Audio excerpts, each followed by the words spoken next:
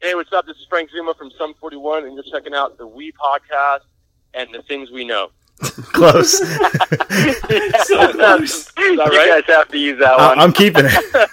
I'm keeping it. Well, hello, everybody, and welcome to a very, very special bonus episode of We Podcast and We Know Things. My name is Greg Hall, and joining me tonight, a very special guest. I am so excited to have this conversation. I said it before the show, I'll say it again now. I've never met you, but after reading your book, I feel like I know you. Emmy Award-winning producer and music journalist, and now author Mike Henneberger. Mike, thank you so much for taking the time to be with us tonight. Yeah, man. Thank you for having me. This is great. I'm excited to have this chat. Us too. Yeah, well, me too. I'm flying solo tonight. Sam's preoccupied, so just me tonight. Cool. Yeah. No, I actually don't. You mentioned before the show, that I might hear that a lot. I don't hear anything a lot because I'm a new author and I've only talked to a few people about the book, but that's what was my hope with the book, is that, not just the people feel like they know me, but that it's a clear enough picture that anybody who's dealing with the stuff I dealt with in the book will, see it clearly enough that, if they're dealing with that, there's nothing wrong with it, because, we can all get past this stuff. Yeah. So that was definitely it was a time in my life, but I am a very different person now. The book in question, Rock Bottom at the Renaissance, an emo kid's journey through falling in and out of love in and with New York City. And we've talked about this book a couple different times on the pod. I did a story on it when it went live for pre-order, and then I did another story on it, just I read the first couple chapters and I just wanted to give early impressions. And I am absolutely married to every single time I refer to it. I say the entire title. I don't just say Rock Bottom at the Renaissance. I have to say the whole thing. I appreciate that, man. And I appreciate all you've done, pushing it and letting people know about it. That means a lot.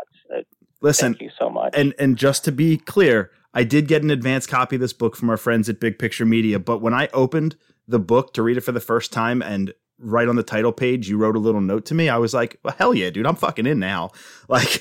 This is sick. So thank you for the note saying you listened to the show before. We appreciate that. Yeah. That was really nice. Yeah, man. No, I try to do my research, but also, if you guys have a good show, so it's easy to keep up with it. Well, let's learn a little bit about you before we go into the book itself. So like I said, you're an Emmy Award-winning producer. You're a music journalist that's been affiliated with Comedy Central, Rolling Stone, Billboard, Spin, Vice, and even more. Tell us a little bit more about your affiliation with those organizations, and I got to know about that Emmy. I started when I was 22, so we're talking 15 years ago. My brother and I started a zine on our college campus called The Vent, and this was before the Onion really blew up or anything, but we knew about the Onion from paper copies of it in Austin, Texas. And we were always writers, and, we wrote comedy sketches and stuff. But, so we decided to write this satirical zine kind of mocking our hometown, because it was a small little town in South Texas. But also the newspaper at our university was run by the college. So you couldn't really vent any problems, any complaints about the college in it, because they censored it. So we also wanted to give people the opportunity to express their frustrations with the university, and we wanted to express ours. So we started this zine called The Vent, and in that zine, we were both big punk rock kids, and we were 4 hours from Austin, Texas, so we didn't get a lot of good music down there. So we would go to Austin and we would go to San Antonio and interview bands and then write about them in The Vent. And that thing grew. My brother mostly, because I was in and out of our hometown, but my brother grew it into an alt newspaper in Corpus Christi, Texas. So that magazine's still around. He's still writing it down there. It's been around for 15 years now. And it's kind of I don't know what you guys have in Philly, but it's what the Village Voice was, or the Austin Chronicle, the magazine that people pick up to find out what's going on in your city. That's the Vent in Corpus Christi, but there's not enough going on in Corpus for it to be a weekly. Sure. So it comes out every month. Yeah. So that's how I started writing. And I played in bands from when I was 14 till I was 22. And so I just love music, and music's always been a huge part of my life. And so that became me interviewing bands and reviewing records and reviewing shows, and eventually becoming a photographer and a concert photographer. And then we turned the Vent into a TV show in Corpus where we did video interviews with bands. And so all of this like DIY stuff, you know, I became good at that, and I found a way to do something that I could get paid for. I mean, not a lot, but I've never needed a lot. And so I could do something that I loved and that I was passionate about. And I just chased that. That's all I've ever wanted to do in my life. And so I joined the Army for a little bit, very little bit.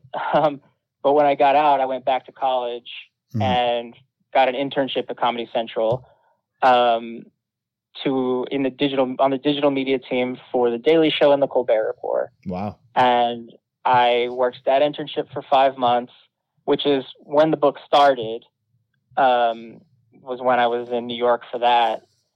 And so like the whole the girl in that book takes place during that like 5 months I was in New York.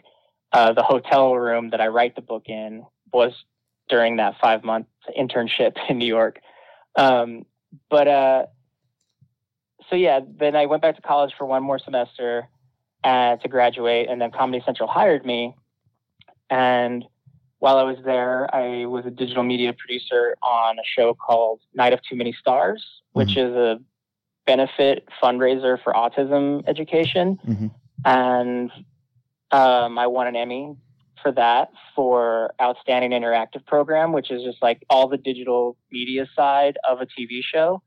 So like we did, you know, viral videos, we did mobile games, we did an online auction, we did all this crazy web stuff. And this is in 2012.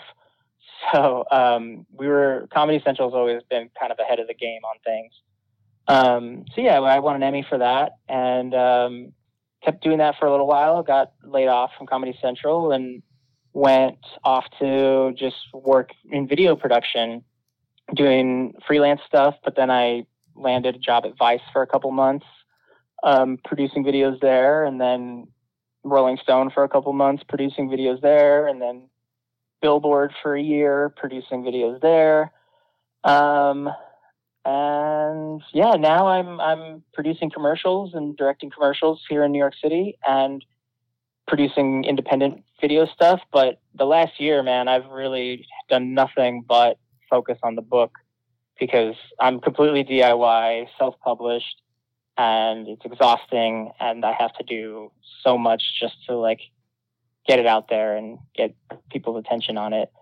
But I think I covered all the bases there. There's so many little pieces that like I was always afraid it takes too long to tell that stuff. But I think I covered it all. Yeah, I mean it takes a special kind of person and a lot of prep to be able to hang out with dudes from that 70s show. I saw. Right, did I? Yeah. Oh, the Ashton Kutcher picture? I thought it was Walter Valderrama or whatever his name is. Oh, Wilmer Valderrama. Yeah, that's right. Yeah, okay, cool. Yeah, I forgot about that one. I don't know why. That's like the recent one. I have a picture with Ashton Kutcher from like 15 years ago. Well, there you go. Half the male cast on that show. There you go. Yeah. You just need Topher, and I don't want to talk about the other guy with all the allegations. I was going to say I don't need to meet that guy. But actually, I met Topher Grace too. I think I definitely have a picture with him somewhere. That's sick. When I lived in LA, I went to I used to crash movie premiere parties and award shows. Like I stole my tuxedo from high school choir. There you go. And I would put my tuxedo on and just like sneak into these like Hollywood premiere parties and stuff. And so I met Ashton Kutcher at the Sin City premiere party, and I met Topher Grace at the premiere party for a movie called American Dreams, which starred Mandy Moore. And it was like a movie mocking American Idol. But I met Topher Grace there, and I have a picture with him too. So, yeah, but I don't know why Wilmer Valderrama didn't come to mind. That was just like 2 years ago. But yeah, that was for Johnny Walker, like coincidentally, which plays a big role in the book. Yes, it does. But I made some videos for Johnny Walker, and Wilmer Valderrama was their like spokesperson at the time. Talk about full circle. Yeah. Right? Let's talk about the book. Like I said, Rock Bottom at the Renaissance, an emo kid's journey through falling in and out of love in and with New York City. And when I look at this cover, I have the book in my hand as we speak. There's a pair of headphones. There's a bottle of pills. There's a bottle of alcohol and a typewriter. You've described it as a mixtape memoir. And for me, when I got done, I had one word that came to mind, and it was gripping. So to me, this was a stunning, gripping memoir that is not all sunshine and rainbows, especially that final chapter. What drove you to want to write this compelling book? I didn't want to write it. It just sort of happened. I get it. It did. Like, you've read it, so that's exactly how it happened. Like, yeah, I won this contest for concert photography that Live Nation and Nikon put on, and part of my prize was a stay in a hotel for a weekend. And so I was, sleeping on an air mattress in New York, and decided it'd be cool to spend a weekend in a hotel, and might as well write while I'm in there, because like I've always considered myself a writer, but I lived in LA for 2 years from 2005 to 2007, and I wrote a lot while I was there. Then after that, I didn't write much at all except like journalism and critical essays. And so this book was the first thing I wrote that was not that for like 5 years, for like 4 or 5 years. And so I wanted to write, and I didn't know what I was going to write. And it just so happened, it happened exactly like that. Like, I left work to go to the hotel. That opening scene in the book where the plane is flying by the building and Jimmy Eat World 23 is playing in my ears, that happened. Like, that's exactly how it happened. And then I went to the hotel. And then everything that happens in the hotel happened exactly like it's written in the book. I cleaned it up a little bit to make it more understandable, because I was high on a lot of pills and drunk on a lot of booze. So sometimes it didn't make some sense, but I tried my best to not change much of it, because I wanted people to get the best idea that they could about what I was actually feeling that weekend. But that weekend in the hotel, I did not finish the book.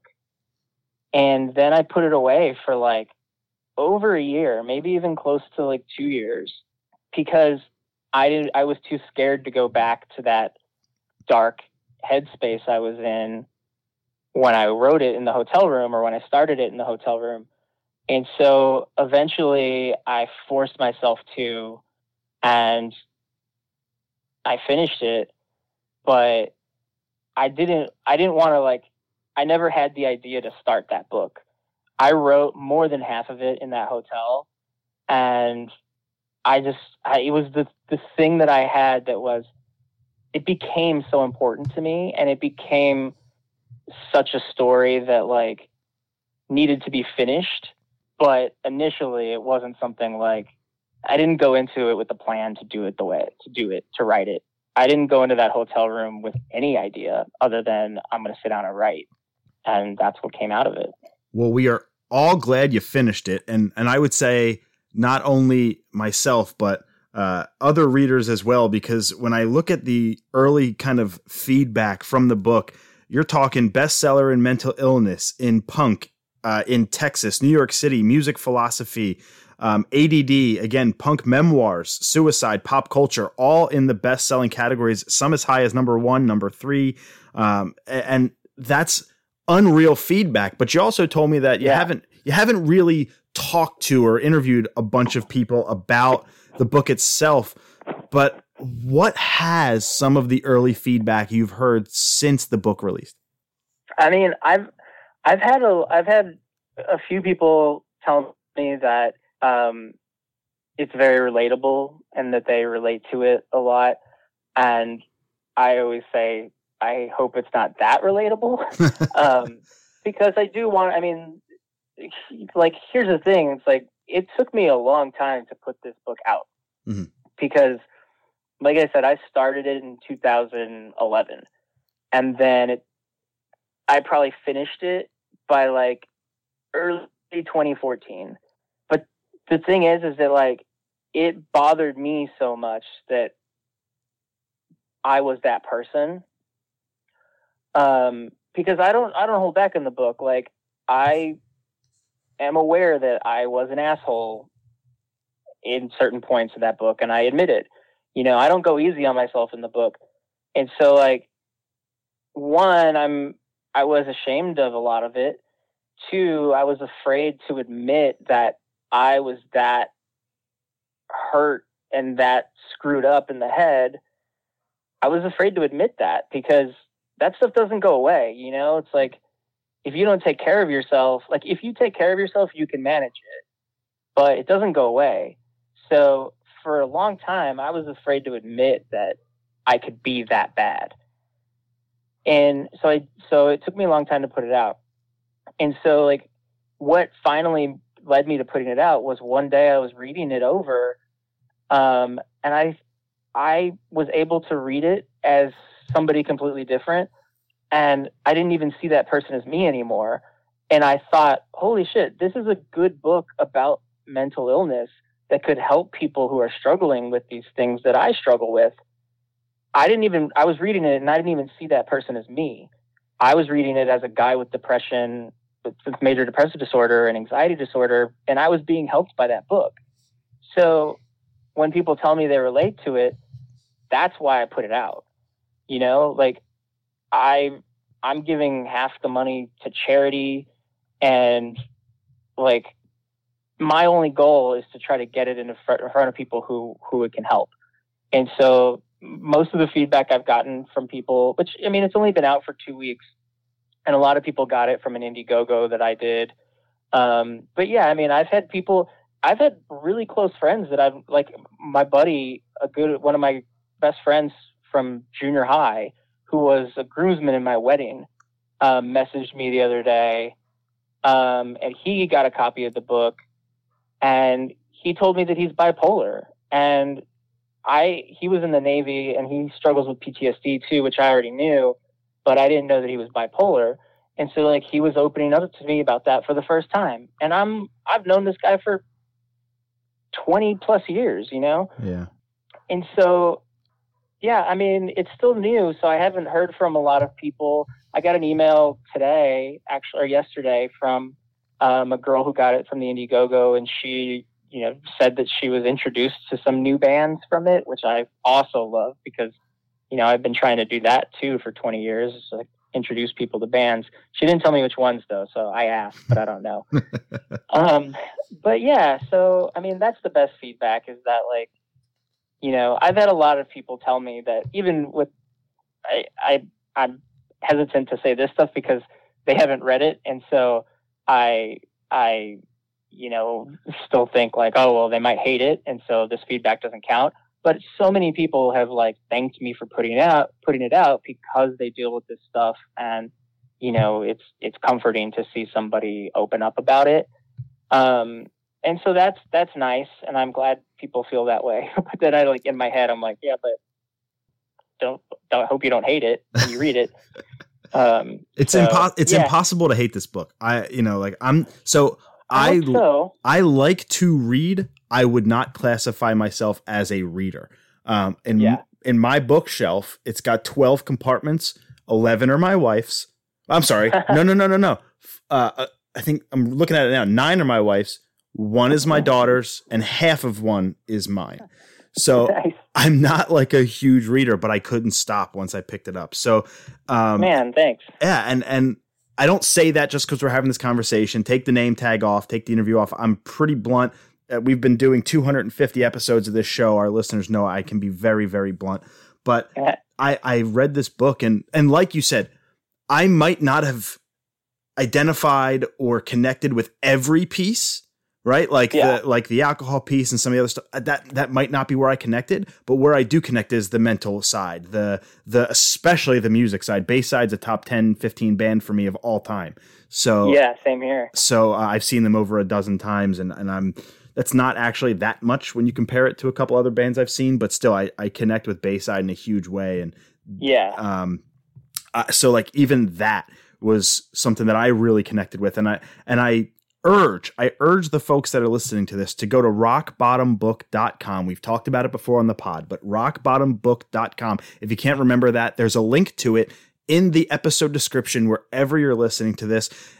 Go check it out, right? Go to the link, see if it's for you. You just heard half the money's going to charity, which I didn't even know. That's absolutely sick. That tells you how much of a passion project this is for you and not something you're just putting out to make a profit. Yeah. Yeah. And so like through June, July, and August, the summer months, I'm donating 50% of the royalties to Music Cares and For the Nomads, which are both charities that help out musicians and tour crew who are out of work all summer because there are no tours. They're probably going to be out of work for the next year.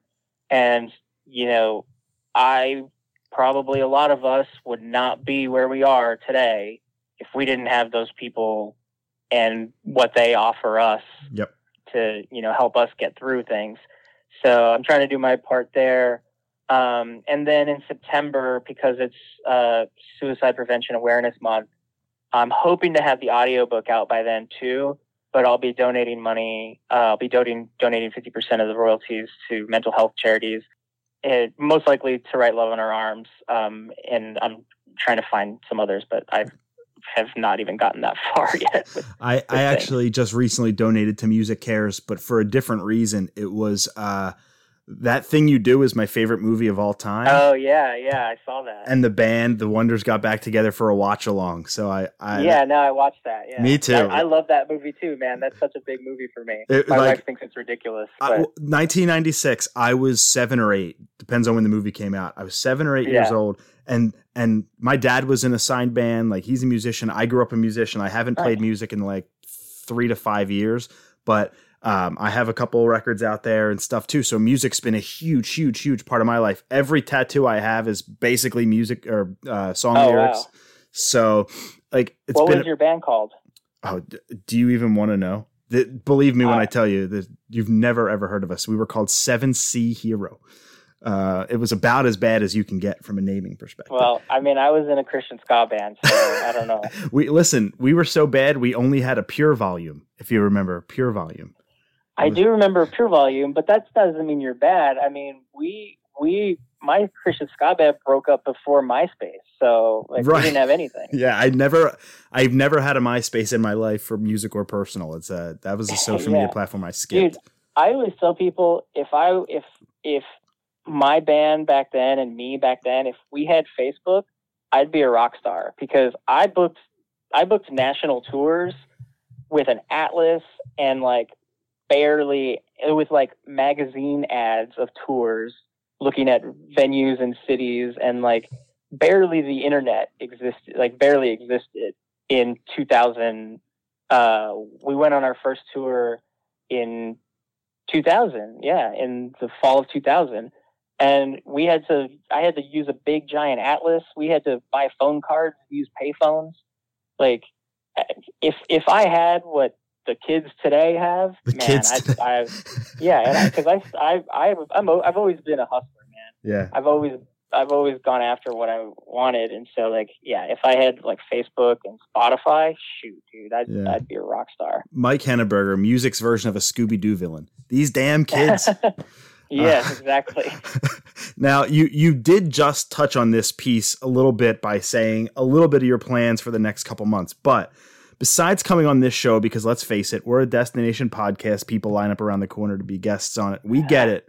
I was excited, man. Thanks. How has this current pandemic kind of changed the way you're spreading the word about the book, and what have you done to kind of still market it or get it out there? You know what, man? Actually, like, it's one of the few good things about it, because and it's the same with music right now. It's, like, we all can do whatever we want. we have the resources with the internet, and I've had this book ready to go for probably a year, but certain things needed to fall into place. Like, I wanted to work with the right publicist, and that's Big Picture Media.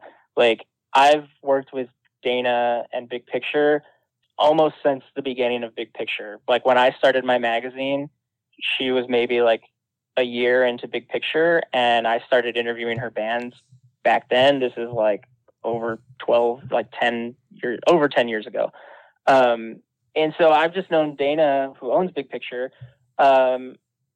forever. And she's been one of my closest friends through everything. She has supported my tiny little magazine with her big bands, and then I ended up at Rolling Stone and Billboard and would try to do what I could do for her bands there. And she's just been so supportive of everything. And like, they're also the best in the business when it comes to music PR. So, I knew, I don't know anything about book PR. I rarely see ads for books, and I don't want this book. Like, this book is for music people. It's not for book people. So that's why I read it too. That's why I read it. Mainly music. Yeah. So that was the thing too. And so I wanted to work with them, but also, like, people were stuck at home. Yeah. And so I immediately launched the Indiegogo, which wasn't really a plan.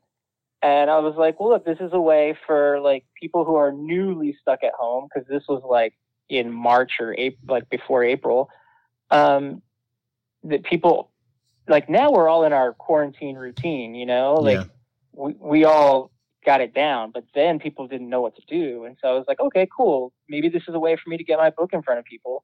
And it was. And I sold like 200 copies through that Indiegogo, which is a big deal to me. So I've kind of just been like trying to take advantage of that. Everybody's on the internet right now more than ever. And I actually did an interview with one of my college professors, which, like, I always try to, probably like once a year, my college professors will have me talk to their classes, because they're like media classes. And so I'll talk about like my career and stuff. And I was saying that, like, everybody who's creative should be creating everything they can right now, because we might not be on a level playing field with like big studios and stuff, but this is as close as we're ever going to get, because I know from experience being at places like, Rolling Stone and Billboard, that so many places are still behind the times when it comes to digital media. Like, Comedy Central is ahead of the game, but I am constantly disappointed when I go to these companies that I'm expecting big, awesome things to happen, and they're still run by like old people with no vision. So, like, right now, like, they weren't ready for this, but those of us who have been doing things on our own for a long time, or ever, like, we know what to do. So fortunately, like, I, have had some training in it, but I also like study so much about digital media and digital marketing because it's my line of work. But yeah, I mean, the pandemic has kind of like made it easier for me to do this, because also I'm like working from home now. I have a day job producing and directing commercials, and so I can't, like, we're not shooting commercials right now, so I have more time on my hands, and it takes every minute of every day to promote this book. Like, if I want copies to sell, I have to be on social media, like engaging with people or talking to people if they message me about it. Some guy in the UK like hit me up to order some books for his record store, and I got to be there for that. I got to be there to get that message and message him and work with my distributor. So, like, I don't think I could have done this as well without this happening, It's a good problem to have, if nothing else. Yeah. It's a good problem. Yeah. I don't even know if problem's the right word, but you get what I was going at. Yeah. Now, go ahead. But yeah, so I mean, before this happened, so AJ, the singer from The Dangerous Summer, has been so awesome in like supporting this book. I gave it to him a long time ago. He really liked it. And he's told me that like he'll help me out however he can to promote it. And so like a few months before, or like a month before the COVID kind of blew up here, we did this video interview where I talked to him about the Dangerous Summer chapters in the book. But we made plans like before that to like do a little acoustic book tour where he plays some acoustic Dangerous Summer songs and I, do a book tour for like 2 weeks, just like small venues. Like that was a plan that we were talking about. But now it can't happen, Right. And, so that was one thing, but now I'm trying to work on the audiobook, which is going to require me licensing the music because I want to put the music in where the lyrics are in the book. Mm-hmm. So I'm going to have to license all those songs. So I'm working on that now, but I'm hoping by September I can do like a live stream kind of thing with some of the artists in the book. But I'm still trying to put that together. So as far as like future marketing goes, that's pretty much all I can really do. Yeah. Hopefully do some more video interviews with some of the bands involved in the book.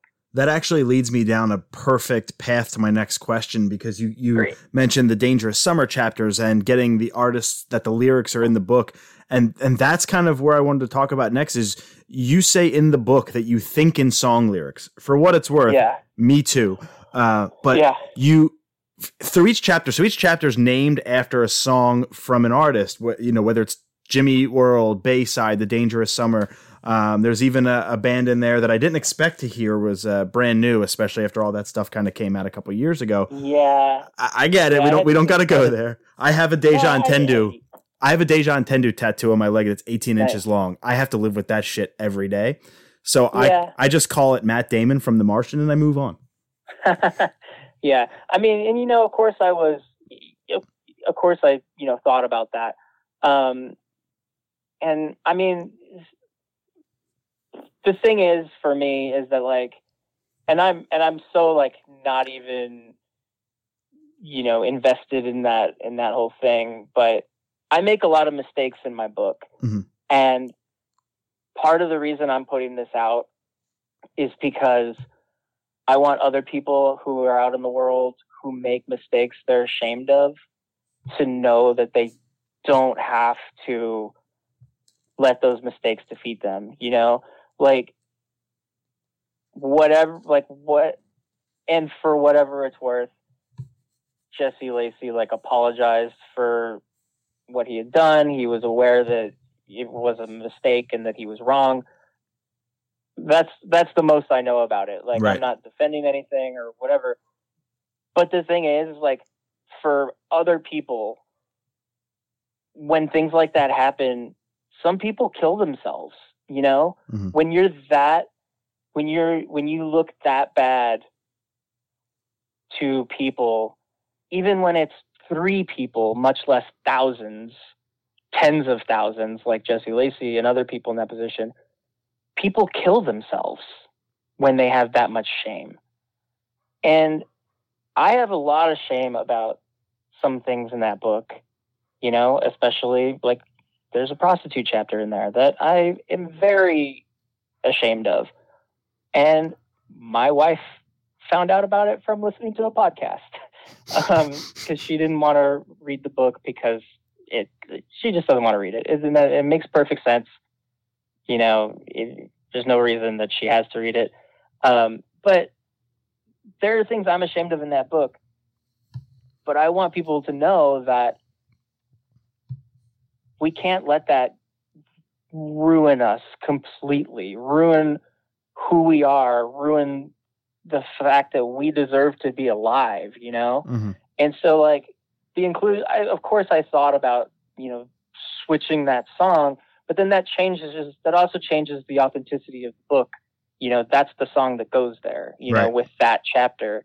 But also it's like, it gives me the opportunity, which I didn't think about until now, but it gives me an opportunity to use that as another example of what I'm trying to say in the book. They're like, people make mistakes, and everybody deserves a chance to like redeem themselves.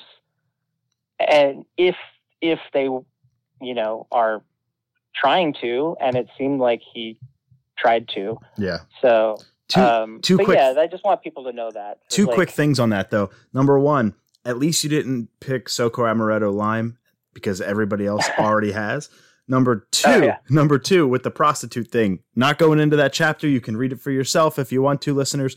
But the one mistake you didn't make that night was at least you had I Love You Man on the television, because that movie's fucking awesome. Oh man. Yeah. That's seriously like that. I don't know. You can't watch that movie the same way. I'm sure. I'm sure. Maybe it's because I've read the book. It's only because I've read the book so many times, like editing it, recording the audiobook, trying to like find excerpts and quotes to take out of it. I've read that book 50 times by now. Yeah. And so now that memory is more vivid than ever because I've read it over and over. You know? I hear you. Now, though, I didn't even want to segue off into the Brand New thing too much. I actually wanted to bring it back. I know. It's cool though, because Brand New, I said I have an 18. They were one of my favorite bands ever, if not my favorite. So I get that part, but the kind of where I wanted to take that question even deeper was, so to me, this book is what like lyric genius should be. You interweave the song lyrics into the chapters. Now you can tell that they're the lyrics because they're italicized. They're their own graph, so you kind of get that. But I'm reading like Torture the Damned, and I'm like, holy shit, he's about to do it, and you did it, and you kind of told like it piggybacks so perfectly. So whether this is a question or just a statement that you say, "Huh, cool," I just got to tell you that is fucking brilliant. That was fucking brilliant. Thanks, man. And I mean, and like what you said when we started talking about this, it's just how I think. It's just what's in my head. It's like if I'm thinking of the scene in that book, like for instance, like the Tortures of the Damned chapter, that's the prostitute chapter. So like obviously that song wasn't playing at the time, but it, when I'm writing that chapter and thinking of how I felt, that song is just automatically playing in my head, Mm-hmm. Also because I'm such a huge Bayside fan. Like my brother and I booked Bayside in like 2003, and my band opened up for them. I'm pretty sure Anthony was the only one in the band who's still in the band now. Mm-hmm.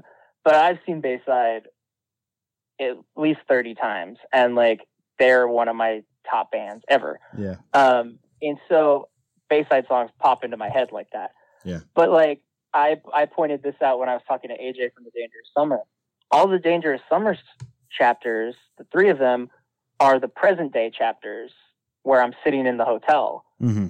And that's because at that point in my life, I was listening to The Dangerous Summer almost nonstop because I was always depressed, and that music helped me get through it. Yeah. So that music was playing when I was writing those chapters. And I didn't realize that till I talked to AJ. I was like, oh shit, like all the Dangerous Summer chapters are present day, whereas like the Bayside chapters are flashbacks, Mm-hmm. Yeah, your Bayside is The Early November. I've seen 36 times and counting for me for The Early November. And ironically, the Dangerous Summer recently opened for them.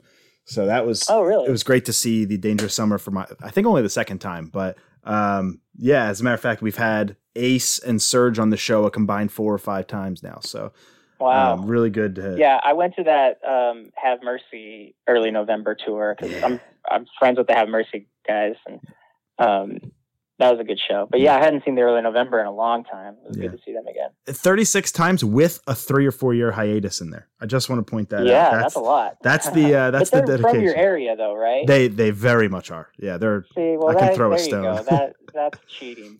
Now you say in the book you're not a fan of crowds, but you do love going to the shows, or going to shows, I should say, sometimes alone, but shows are often crammed with people. What do you believe the difference is between crowds and people at shows? Man, it's all about anxiety. And I mentioned it in the book that there's no logic to anxiety. Like, it just happens. Even when you are the most logical person in the world and you have no reason to feel anxiety, you'll still get an anxiety attack. It doesn't matter. So it has nothing to do with logic.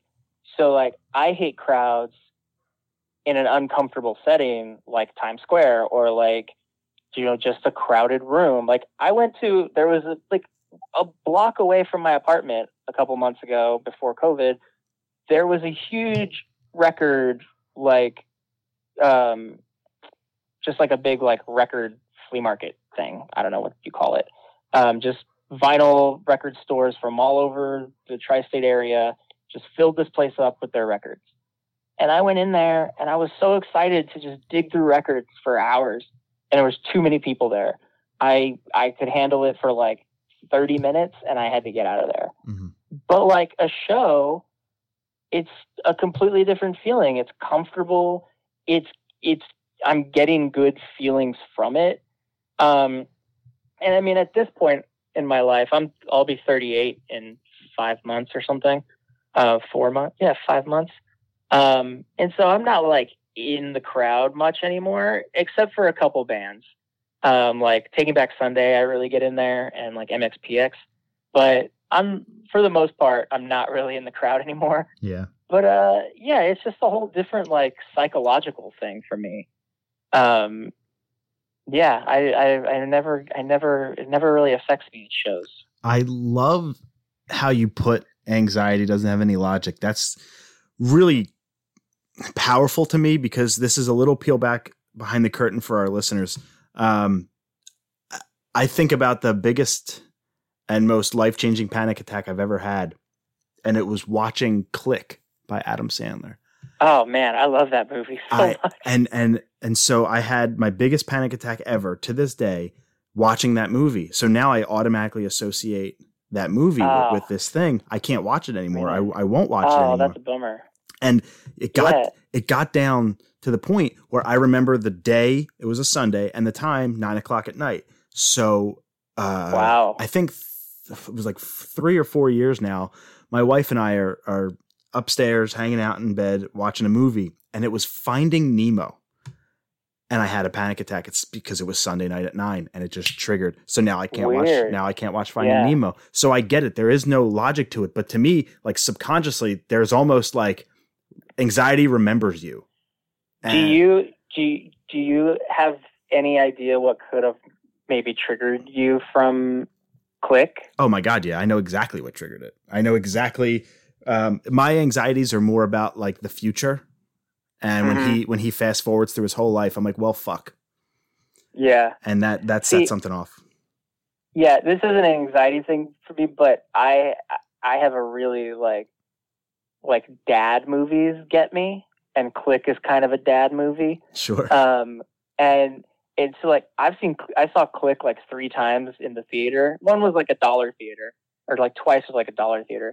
But like that movie has made me cry so much, and so yeah, like that definitely, I can see things in that movie that could trigger people. Yeah. But yeah, that's crazy, man. Now you say, yeah, go ahead. Even when you're like, I've been much healthier for a very long time, for years, because I've, been on the right meds that are actually working for me. I've been seeing a therapist. I try to exercise. I'm very conscious about the work it takes for me to feel this healthy. Mm-hmm. But I still, like, in the last 6 months, had an episode where I was just crying in my bed because of something stupid me and my wife were, like, arguing about. And, like, those suicidal thoughts, like, started coming into my head. And not to extent of where it was ever going to happen at all, or even move on it at all, but after feeling healthy for years and not even thinking about suicide for close to a decade, it still crept into my head. Mm-hmm. Like that shit never goes away, and it doesn't matter. Like there's a part in the book where I say like that shit'll sneak up on you and knock you down and take your wallet. Like it just comes out of nowhere. Yeah. To pivot a little bit lighter note, because that was heavy. That was a dark section of the interview. You lived a lot of places, whether it was growing up in Texas, New York, Nashville, a lot of different places chronicled in the book, LA. What's a city that you've never lived in that you'd like to? You can say Philly. I know you're coming here soon, so like, let's just call it what it is. I think I could live in Philly. I don't think about living in Philly. Damn it. I could live in Philly.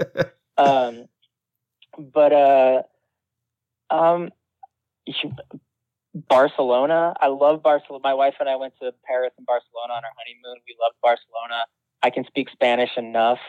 But maybe Barcelona. Honestly, I love LA. Like, I lived there for 2 years, but I would love to live there.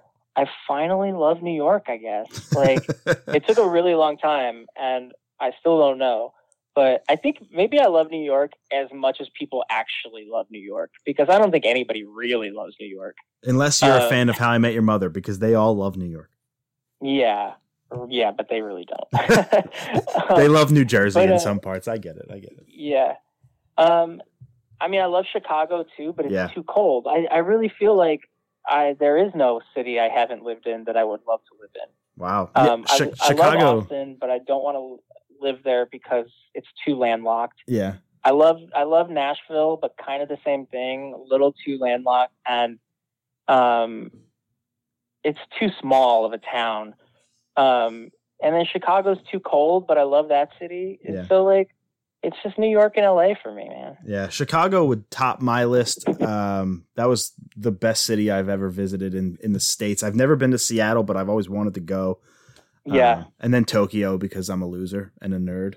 So I'm scared of, that makes sense. But I'm scared of cities where I couldn't even start to understand the language or figure it out. Well, every McDonald's has an English menu, so I'll just do that. There you go. Where can our listeners find you on social media? So my production company, which I published the book through, is called Burger Media, but all the handles are A Burger Joint. But Burger it's ABERGERJOINT, all one word. Facebook /A Burger Joint, Instagrams @A Burger Joint, Twitter, which I need to get better at. But so A Burger Joint. That's the website too. Rock Bottom Book for the book. And then I'm just Mikey Lee Rock on Instagram and Facebook and all that. We will we'll have links to all that too in the episode description. So along with Rock Bottom Book, we'll have social media plugs, even Twitter. I'm a big Twitter guy, so even Twitter.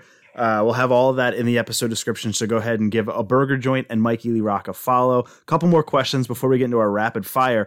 You said it earlier that this is not the first thing you wrote. This is your first kind of long-form published book, or at least the first one I know about, but far from the first thing you've ever wrote. Tell us some things that you've learned along this journey, which could be a loaded, long question, but that you will take into whatever your next major writing piece will be. The crazy thing is I am learning a lot from this book. Like, I'm getting lessons from the book as I talk to people on podcasts or answer questions for print interviews. People point things out in the book and I'm like, wow, you're right. Like, that's like, I'm still learning from it. I'm learning lessons from it. But things that I'll take on the next one, oh, man, I don't know. It's all moving so fast that I don't think I'm learning anything. We'll answer this question in a year. That's all. We'll just come back to it. We'll have you on again later. All right. That works. You were about to say something. I cut you off. My bad. Go ahead. Well, I was going to say, I have an idea for the next book, but I don't know. I guess that the thing that I'm learning is that I need more help. It is not easy to self-publish a book. I mean, it's really easy to self-publish a book.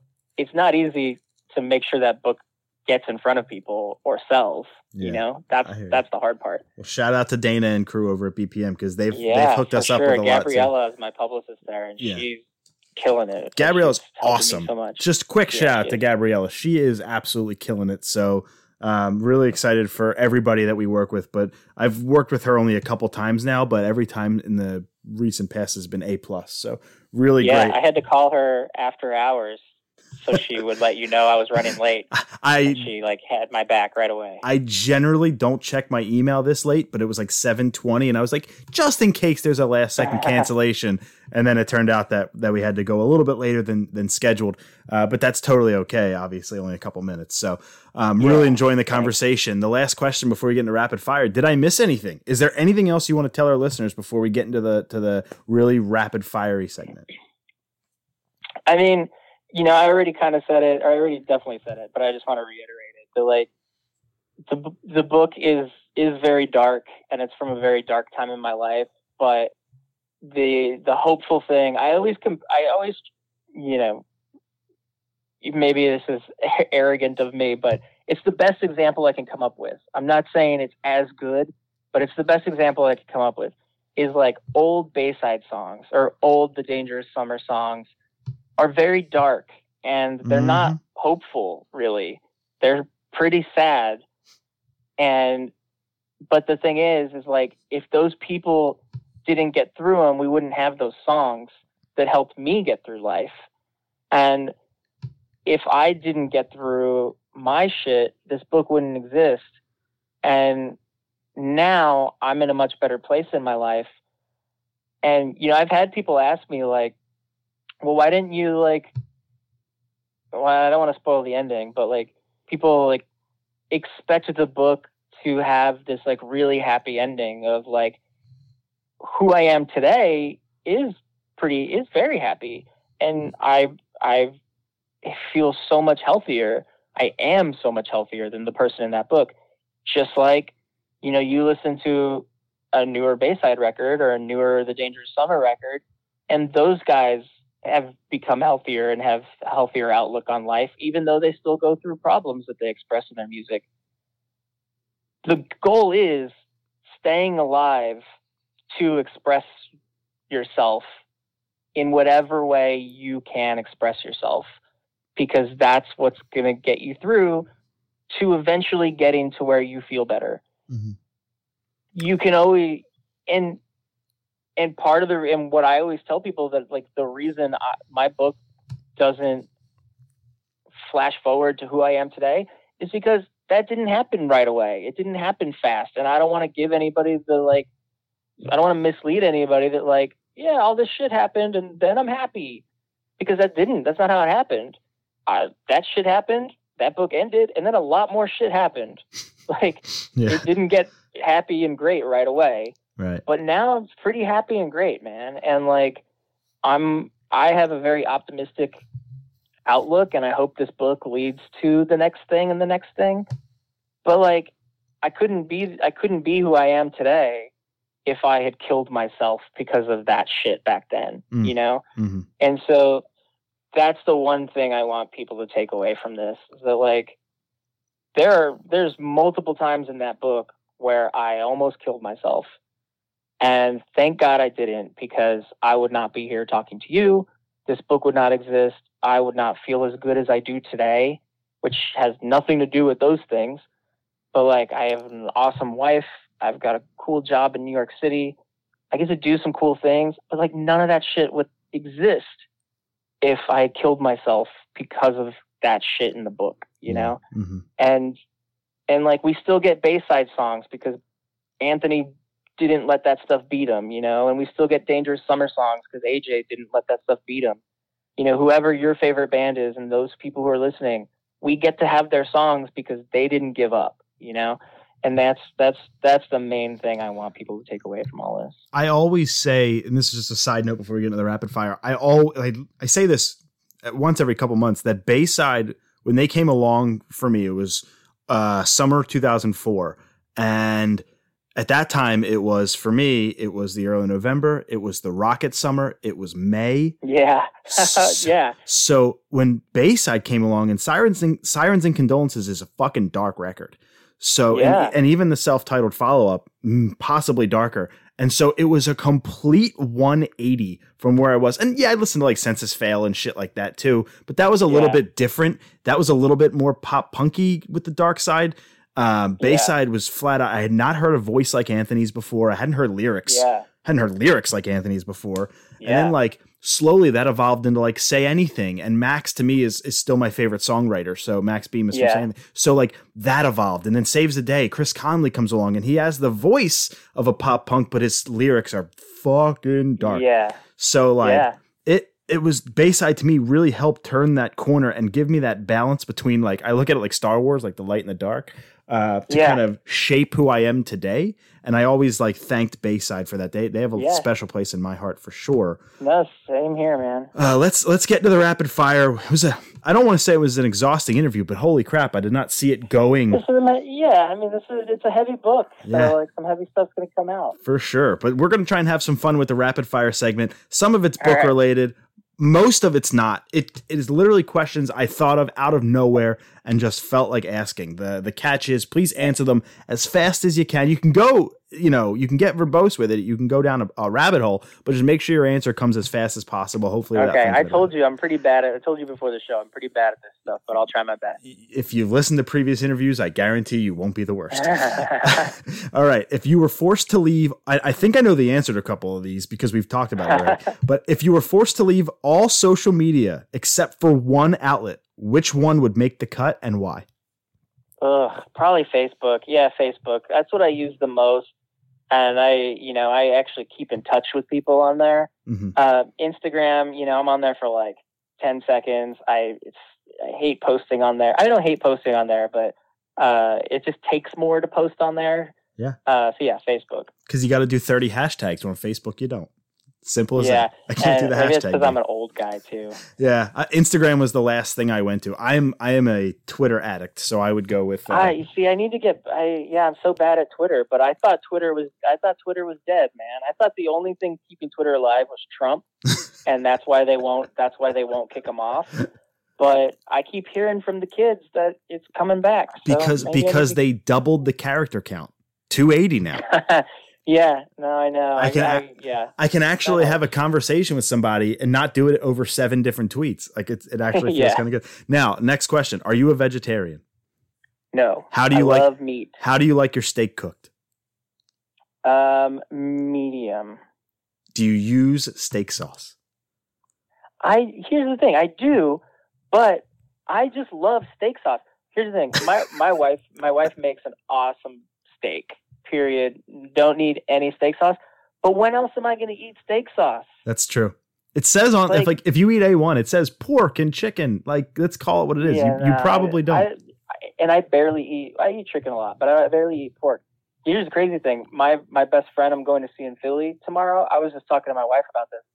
He and his girlfriend are vegan, and like that's how you know he's my best friend, because like I'll go spend a weekend with him. They came up here to visit us in New York a while back, and I didn't eat meat for 4 days. That's the longest time I haven't eaten meat in my life, probably. Definitely my adult life. Wow. 4 days. Wow. It's crazy. You're about to do it again. So we'll see. We're definitely going to get some cheesesteaks while we're down there. Hell yeah. Where am I supposed to go? Delisandro's or Jim's Roast Pork. I'd actually say Jim's Roast Pork. Okay. Toast. If you like the seeded roll, I'm a seeded roll guy. So okay. Steve's Princess Steak you can get away with too, since I know what area you're going to be in, like 15 minutes away. Steve's Princess Steaks. If you like the big slabs of meat as opposed to the chopped up stuff, I'm a slab guy. Okay. If you could experience one movie that you've seen before for the first time all over again, what would it be? God, that one's tough. If you go TV show or if you play video games, I'll accept one of those as well.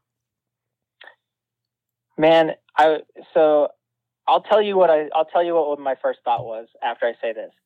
I recently thought, I wish I could watch this TV show again for the first time, but now I can't remember what it was. The first movie that popped into my head that I could experience for the first time was Moulin Rouge. Just because it's such a big, awesome movie. Mm-hmm. I mean, obviously, like High Fidelity is a favorite movie. Empire Records, but like, I don't think those would. If I experience them for here's the real question: am I experiencing it for the first time as a 37-year-old, or am I having the same experience I had when I saw it the first time? In current day. Yeah. See, like, I don't think I would love them. I might not experience Empire Records the same way. Agree. As a 37-year-old. Was one of my favorite movies ever, and recently rewatched it. And while I still love it, it's kind of gone down a few notches. Well, see, like, I still love it too, and I still like feel the same way about it.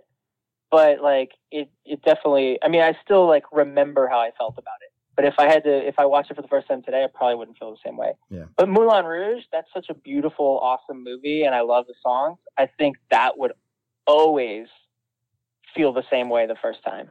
Ironically enough, mine is 127 Hours with James Franco, where he's the guy. Really? Yeah, that movie. Yeah. That movie stuck with me and hit me. I sat in my theater seat through the credits and for about 5 to 10 minutes after, staring at a blank screen while everybody else processed out of the theater. I saw it in Cherry Hill, New Jersey. And it just, there's something about it. And I still don't know what it is to this day. I still almost get that feeling. So to go back to that theater, and again, I'm 32 now. I was 20, 21. So, but I still know the way I think. I think it might hit me even harder now because I'm older, because I have a kid, because, you know, I have so many reasons to want to live and all this other stuff like we talked about. That movie really, that's a movie about hope and survival and like, holy shit, man, that's where I'm at. Yeah. Next question. Eliminate one Disney animated movie from existence. Oh, man. I'll go hand-drawn animated or the CG stuff, as long as it's animated. Well, then it would be all the CG stuff because like I haven't seen those, but like I don't care for them. Just one. Give me just one. I think, okay, probably Lion King. Whoa. Right in the feels. The CG Lion King? Oh, okay, yeah, the new one. Okay, yeah, then we're out. Yeah, we're good. We're good. Yeah, no, I would not. No, I love, dude. When I was in junior high, I was in choir, junior high and high school. Yeah. And I used to freaking sing the Lion King soundtrack so much when I was a kid. So like, I mean, I say it was to like impress the girls because I would also do the voices. Like I could do Timon and Pumbaa. But I could also sing. But I just freaking loved that, man. And that's what introduced me to Elton John, too. That's so, great. like, I love it. Animated Lion King is probably my favorite Disney movie. I would agree. But I would agree. CG Lion King, I wish they would stop all of that shit. Yeah, I'm there with you. Oh, my God. Yeah. If you ever wanted to, and you may have seen it before, type in I Just Can't Wait to Be King pop punk cover. Oh God! And wait, I think I have seen that. Actually, it's so good.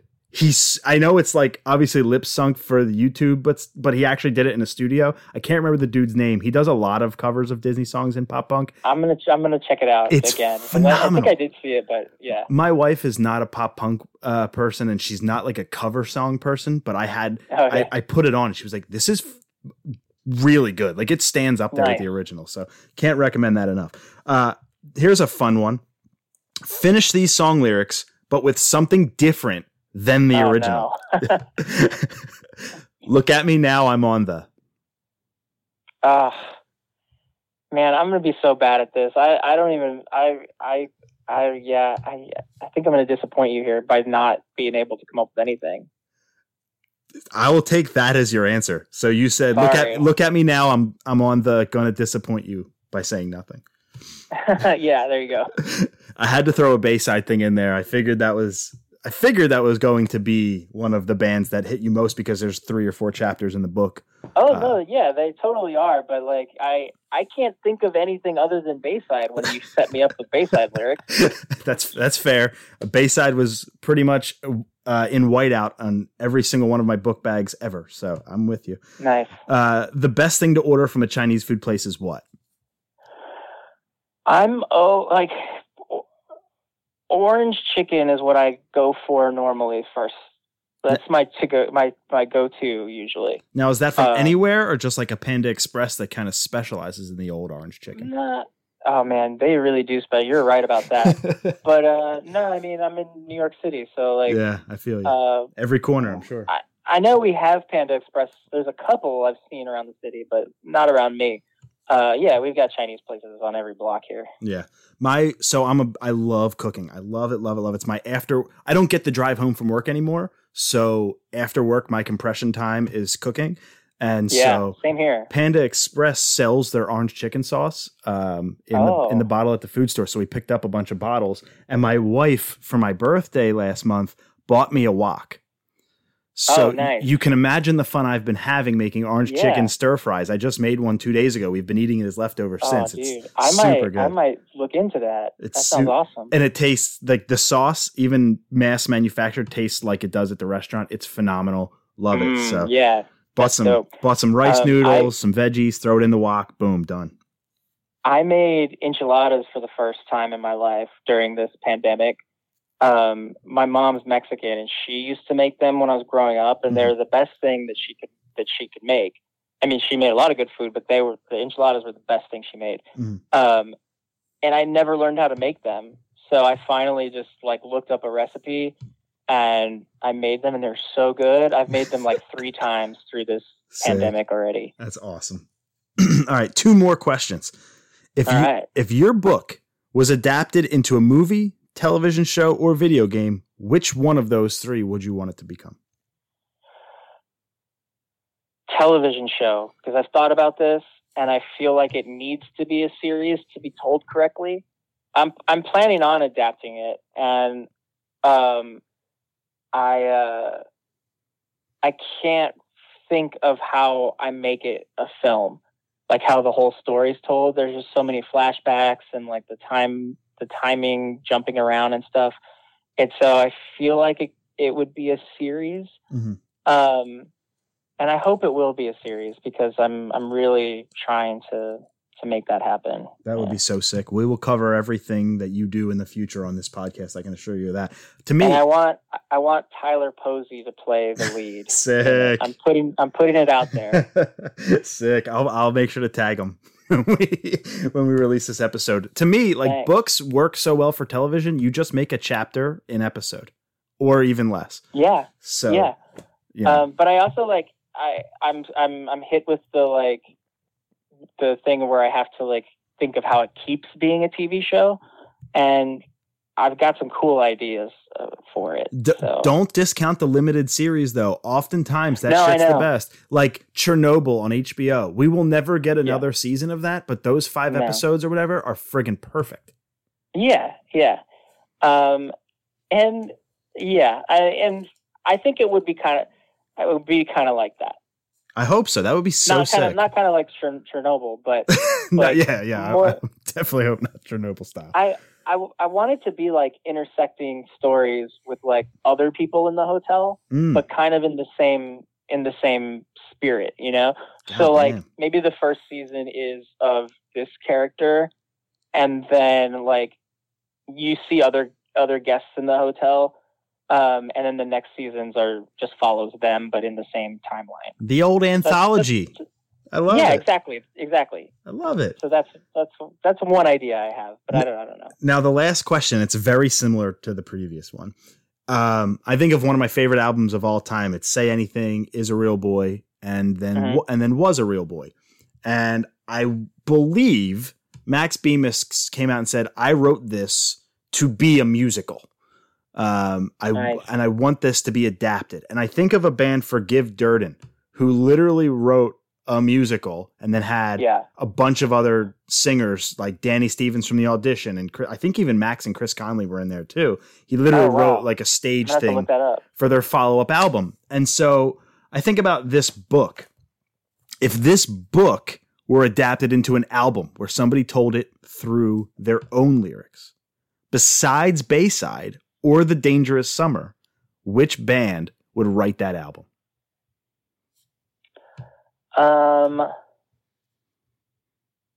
I've actually thought about this too, because I actually do want to adapt it into a musical. And I've talked to some friends I have who are involved in Broadway stuff to just get the ball rolling and see if they can help me out. So it's weird. I've got a couple of friends who are just great musicians, and also I just admire their talent of writing. Brian Swindle from the band Have Mercy, he's such a great writer. I love his voice. I'm sure I would ask him to help with it.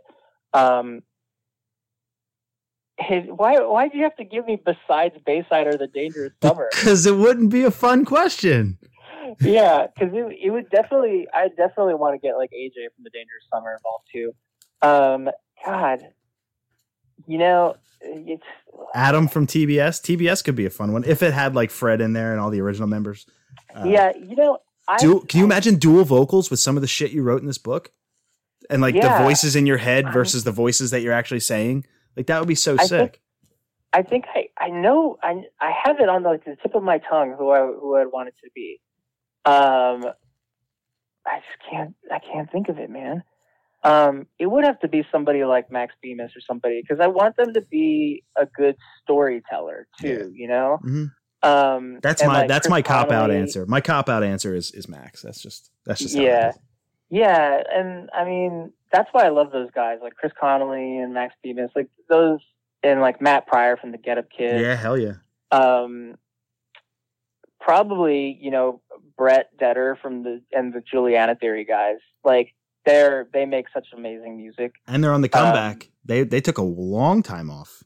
I listened to them in high school, and now I'm seeing them all over the place again. I'm like, hell yeah, it's great to see them back. Same with the Spill Canvas. Yeah, the Spill Canvas is doing that too. Yeah, I went to that show. That was good. Yeah. The Juliana Theory guys have been really awesome about like sharing posts about my book, and Jack from Bayside too has been cool about sharing stuff. But yeah, I'd love to get the Juliana Theory guys involved, and Brett does like movie scoring and stuff too. So hell yeah. He might know what he's doing there. I don't know if you've ever heard of this band, but You, Me, and Everyone We Know.